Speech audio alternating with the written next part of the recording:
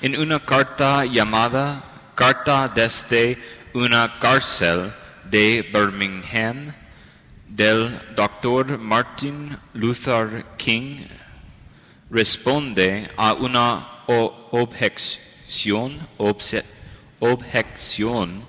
a su trabajo por la igualdad racial. Si bien invitó a la gente a obedecer la decisión de la Corte Suprema del 1954 que prohibía la segregación en las escuelas públicas, él y sus seguidores violaron las leyes conscientemente. Escribe en su carta: uno bien puede preguntarse, ¿cómo se puede invitar a violar algunas leyes y obedecer otras? La respuesta radica en el hecho de que hay dos tipos de leyes: justas e injustas. Sería el primero en invitar a obedecer leyes justas. Uno tiene no solo la responsabilidad legal, sino también moral de obedecer leyes justas. Y también uno tiene la responsabilidad moral de desobedecer leyes injustas. Estoy de acuerdo con San Agustín en que una ley injusta no es ley en absoluto. Fin de la cita. La carta continúa diciendo: ahora, ¿cuál es la diferencia entre los dos? ¿Cómo se determina si una ley es justa o injusta? Una ley justa es un código creado por el hombre que se ajusta a la ley moral o la ley de Dios. Una ley injusta es un código que no está en armonía con la ley moral. Para decirlo en los términos de Santo Tomás de Aquino, una ley injusta es una ley humana que no tiene sus raíces en la ley eterna y la ley natural. Cualquier ley que eleva la personalidad humana es justa. Cualquier ley que degrade la personalidad humana es injusta. Fin de la cita. Este es un poderoso llamado para todos nosotros a defender la justicia en la ley. Y como terminó el Dr. Martin Luther King citando a San Agustín y Santo Tomás de Aquino. Un dato poco conocido es que esta propuesta de la ley justa e injusta y la ley natural fue fruto de la conversación con los jesuitas, con los que estuvo preso el Dr. Martin Luther King, quienes fueron sus partidarios y lucharon por la misma causa. Finalmente, el Dr. Martin Luther King da otra explicación de una ley injusta. Una ley es injusta si se agrede a una minoría que, como resultado de haberle negado el derecho al voto, no participó en la promulgación o la elaboración de la ley. Aquellos que están por nacer están en esta minoría y no pueden votar por sus propias vidas. ¿Quién será su defensor? Sabemos que la personalidad de Cristo, por ejemplo, se manifestó temprano, cuando María visita a Isabel justo después de que ella concibió por el Espíritu Santo y la presencia del Señor sana a Juan el Bautista del pecado original. La Escritura nos dice, cuando Isabel escuchó el saludo de María, el niño saltó en su vientre, Isabel se llenó del Espíritu Santo y exclamó con gran clamor, bendita tú entre las mujeres y bendito el fruto de tu vientre. ¿Y por qué se me concede esto? Que la madre de mi Señor venga a mí. Cada vida tiene un significado incalculable. Aquí hay una analogía. En la consagración, si el sacerdote dice las palabras sobre el pan y vino, si está en pecado mortal o no, si es un buen sacerdote o un mal sacerdote, si dice las palabras en una iglesia o en el lugar más profano que puedas imaginar, Dios siempre desciende. Cada partícula de la hostia, no importa cuán grande o pequeña sea, tiene la presencia plena y verdadera de Dios. Por eso la tratamos con tanto cuidado y devoción. Lo mismo ocurre con Dios el Padre, que da un alma a todo ser humano recién concebido. El cuerpo proviene de los padres. Es Dios quien concede el alma. Siempre que se crea la vida donde sea, sin embargo, estén los padres en estado de gracia o no, sean buenos padres o estén luchando, ya sea en un lugar lejano o en un lugar más oscuro, Dios siempre coloca un alma humana. Cada vez.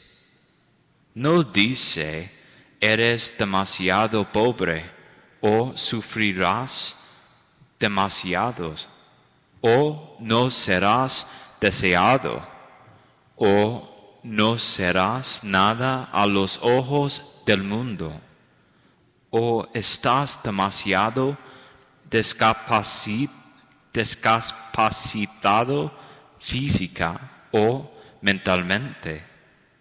No. Él dice, ante mis ojos, tú lo vales todo. Él dice, lo quiero, y le da un alma humana. ¿Quiénes somos para decir que la vida no tiene valor? Así como la Eucaristía es siempre buena, también lo es el valor de toda vida humana.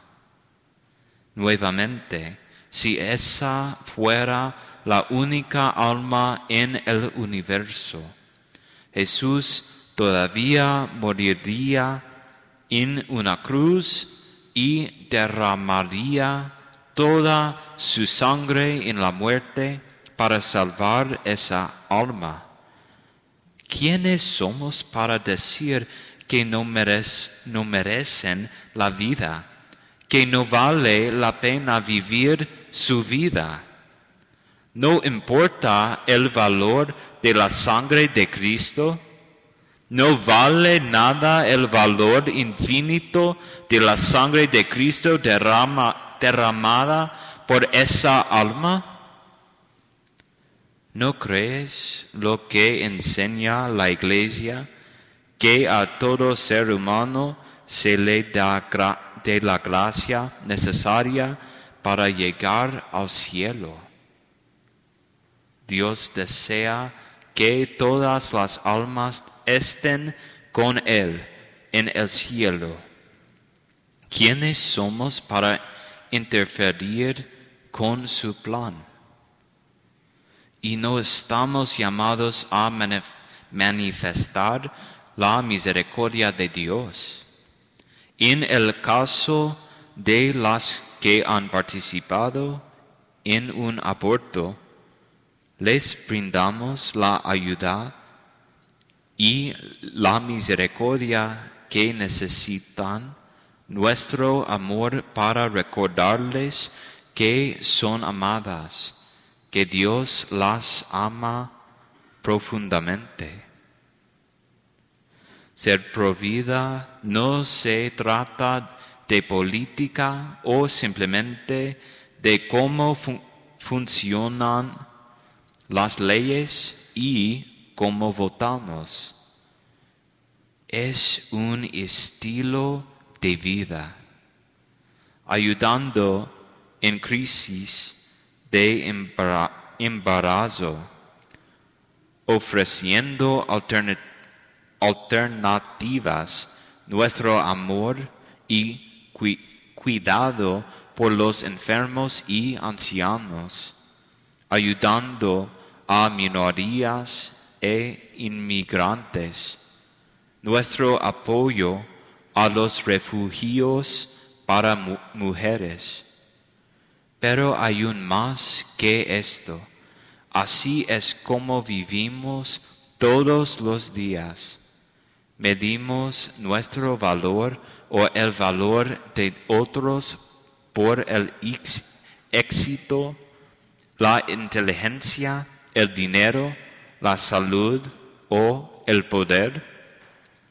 Si lo hacemos, nos hacemos el juego al pensar que la vida solo tiene valor con estas cosas.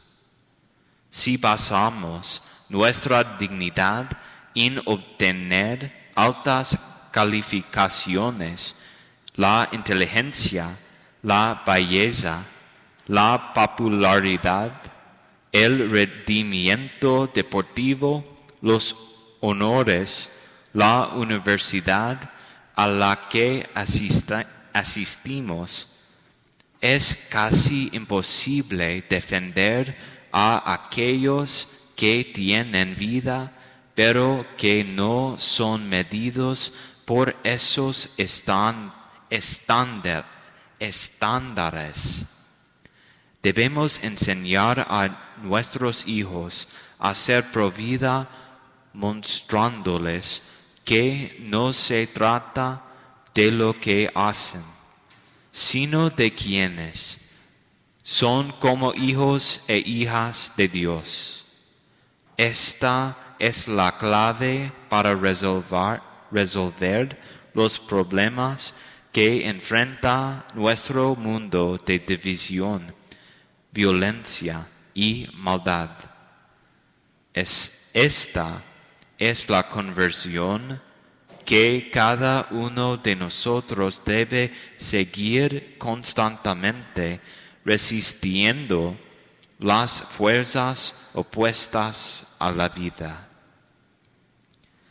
Que podamos continuar con la causa del Dr.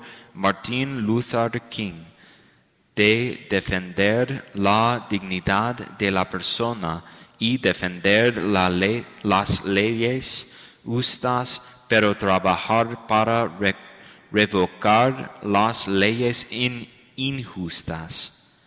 Que podamos defender el valor de cada vida dada por Dios, quien concedió el alma, derramó su sangre y llama a todos a una vida de gracia y vida eterna en el cielo.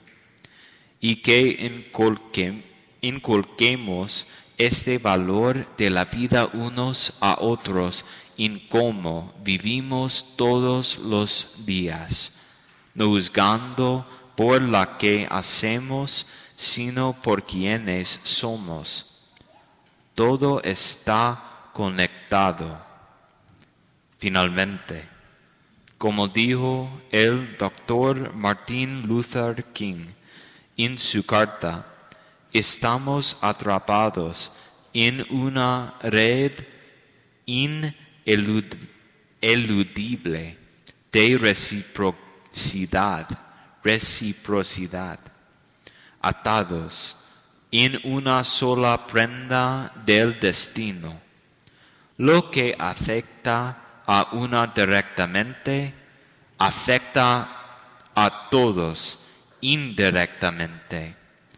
La injusticia en cualquier lugar es una amenaza para la justicia en todas partes. Over the past year, we've had various proposals to try to resolve division and injustice in our country. And yet, taking the words of Dr. Martin Luther King Jr. from his letter from a Birmingham jail, citing Augustine and Aquinas about standing up for just laws and disobeying unjust laws, and recognizing that a law that's passed that is not part of the natural law or eternal law of God is not a just law. And an unjust law, for example, doesn't have support or isn't even passed by those it often affects. So the unborn, for example, they have no part in making the law that actually leads to their death. Therefore, they're in a group that is assaulted by an unjust law. This is why we need to be advocates. Because of the connection between things in one area of life and things in other areas, if we don't fight for life, then other justice rights and other divisions are not resolved, and vice versa. If we don't fight for those other injustices to be ended and for the dissolution of whatever divisions exist that are not of God, then life is not upheld. Fighting for life is an entire way of life. One of the ways we do this best is when we treat others and ourselves as something worthy of God dying on a cross and pouring out his blood. It means we're worth more than the entire created universe, right? God is more than anything he created, and because he is willing to give his life for each and every one of us, even if we were the only person who existed in the universe, then each one of us has the value greater than the entire universe. It's a profound thing. And it's that is the source of dignity, not any physical ability or beauty or honors or money or power. It's the work of God. When we make that the focus and we treat others that way our entire life, then we see that transformation. That's the solution to this problem. It's about an inner conversion. That's what's most important. When Jonah preaches to Nineveh and they convert, when Jesus in his ministry says, repent and believe in the gospel. This is the gospel. This repentance and living this gospel is the only way to actually positively change the world the way we want. This living of the gospel is the only solution to all of the problems that we've seen over the past year and the years before. If we truly want to see an end to violence and injustice and an end to the threat to life itself, then it begins with personal conversion and living the gospel of life, recognizing the dignity and the value of each human life. The fact that God was willing to die and would do it again to save each and every soul.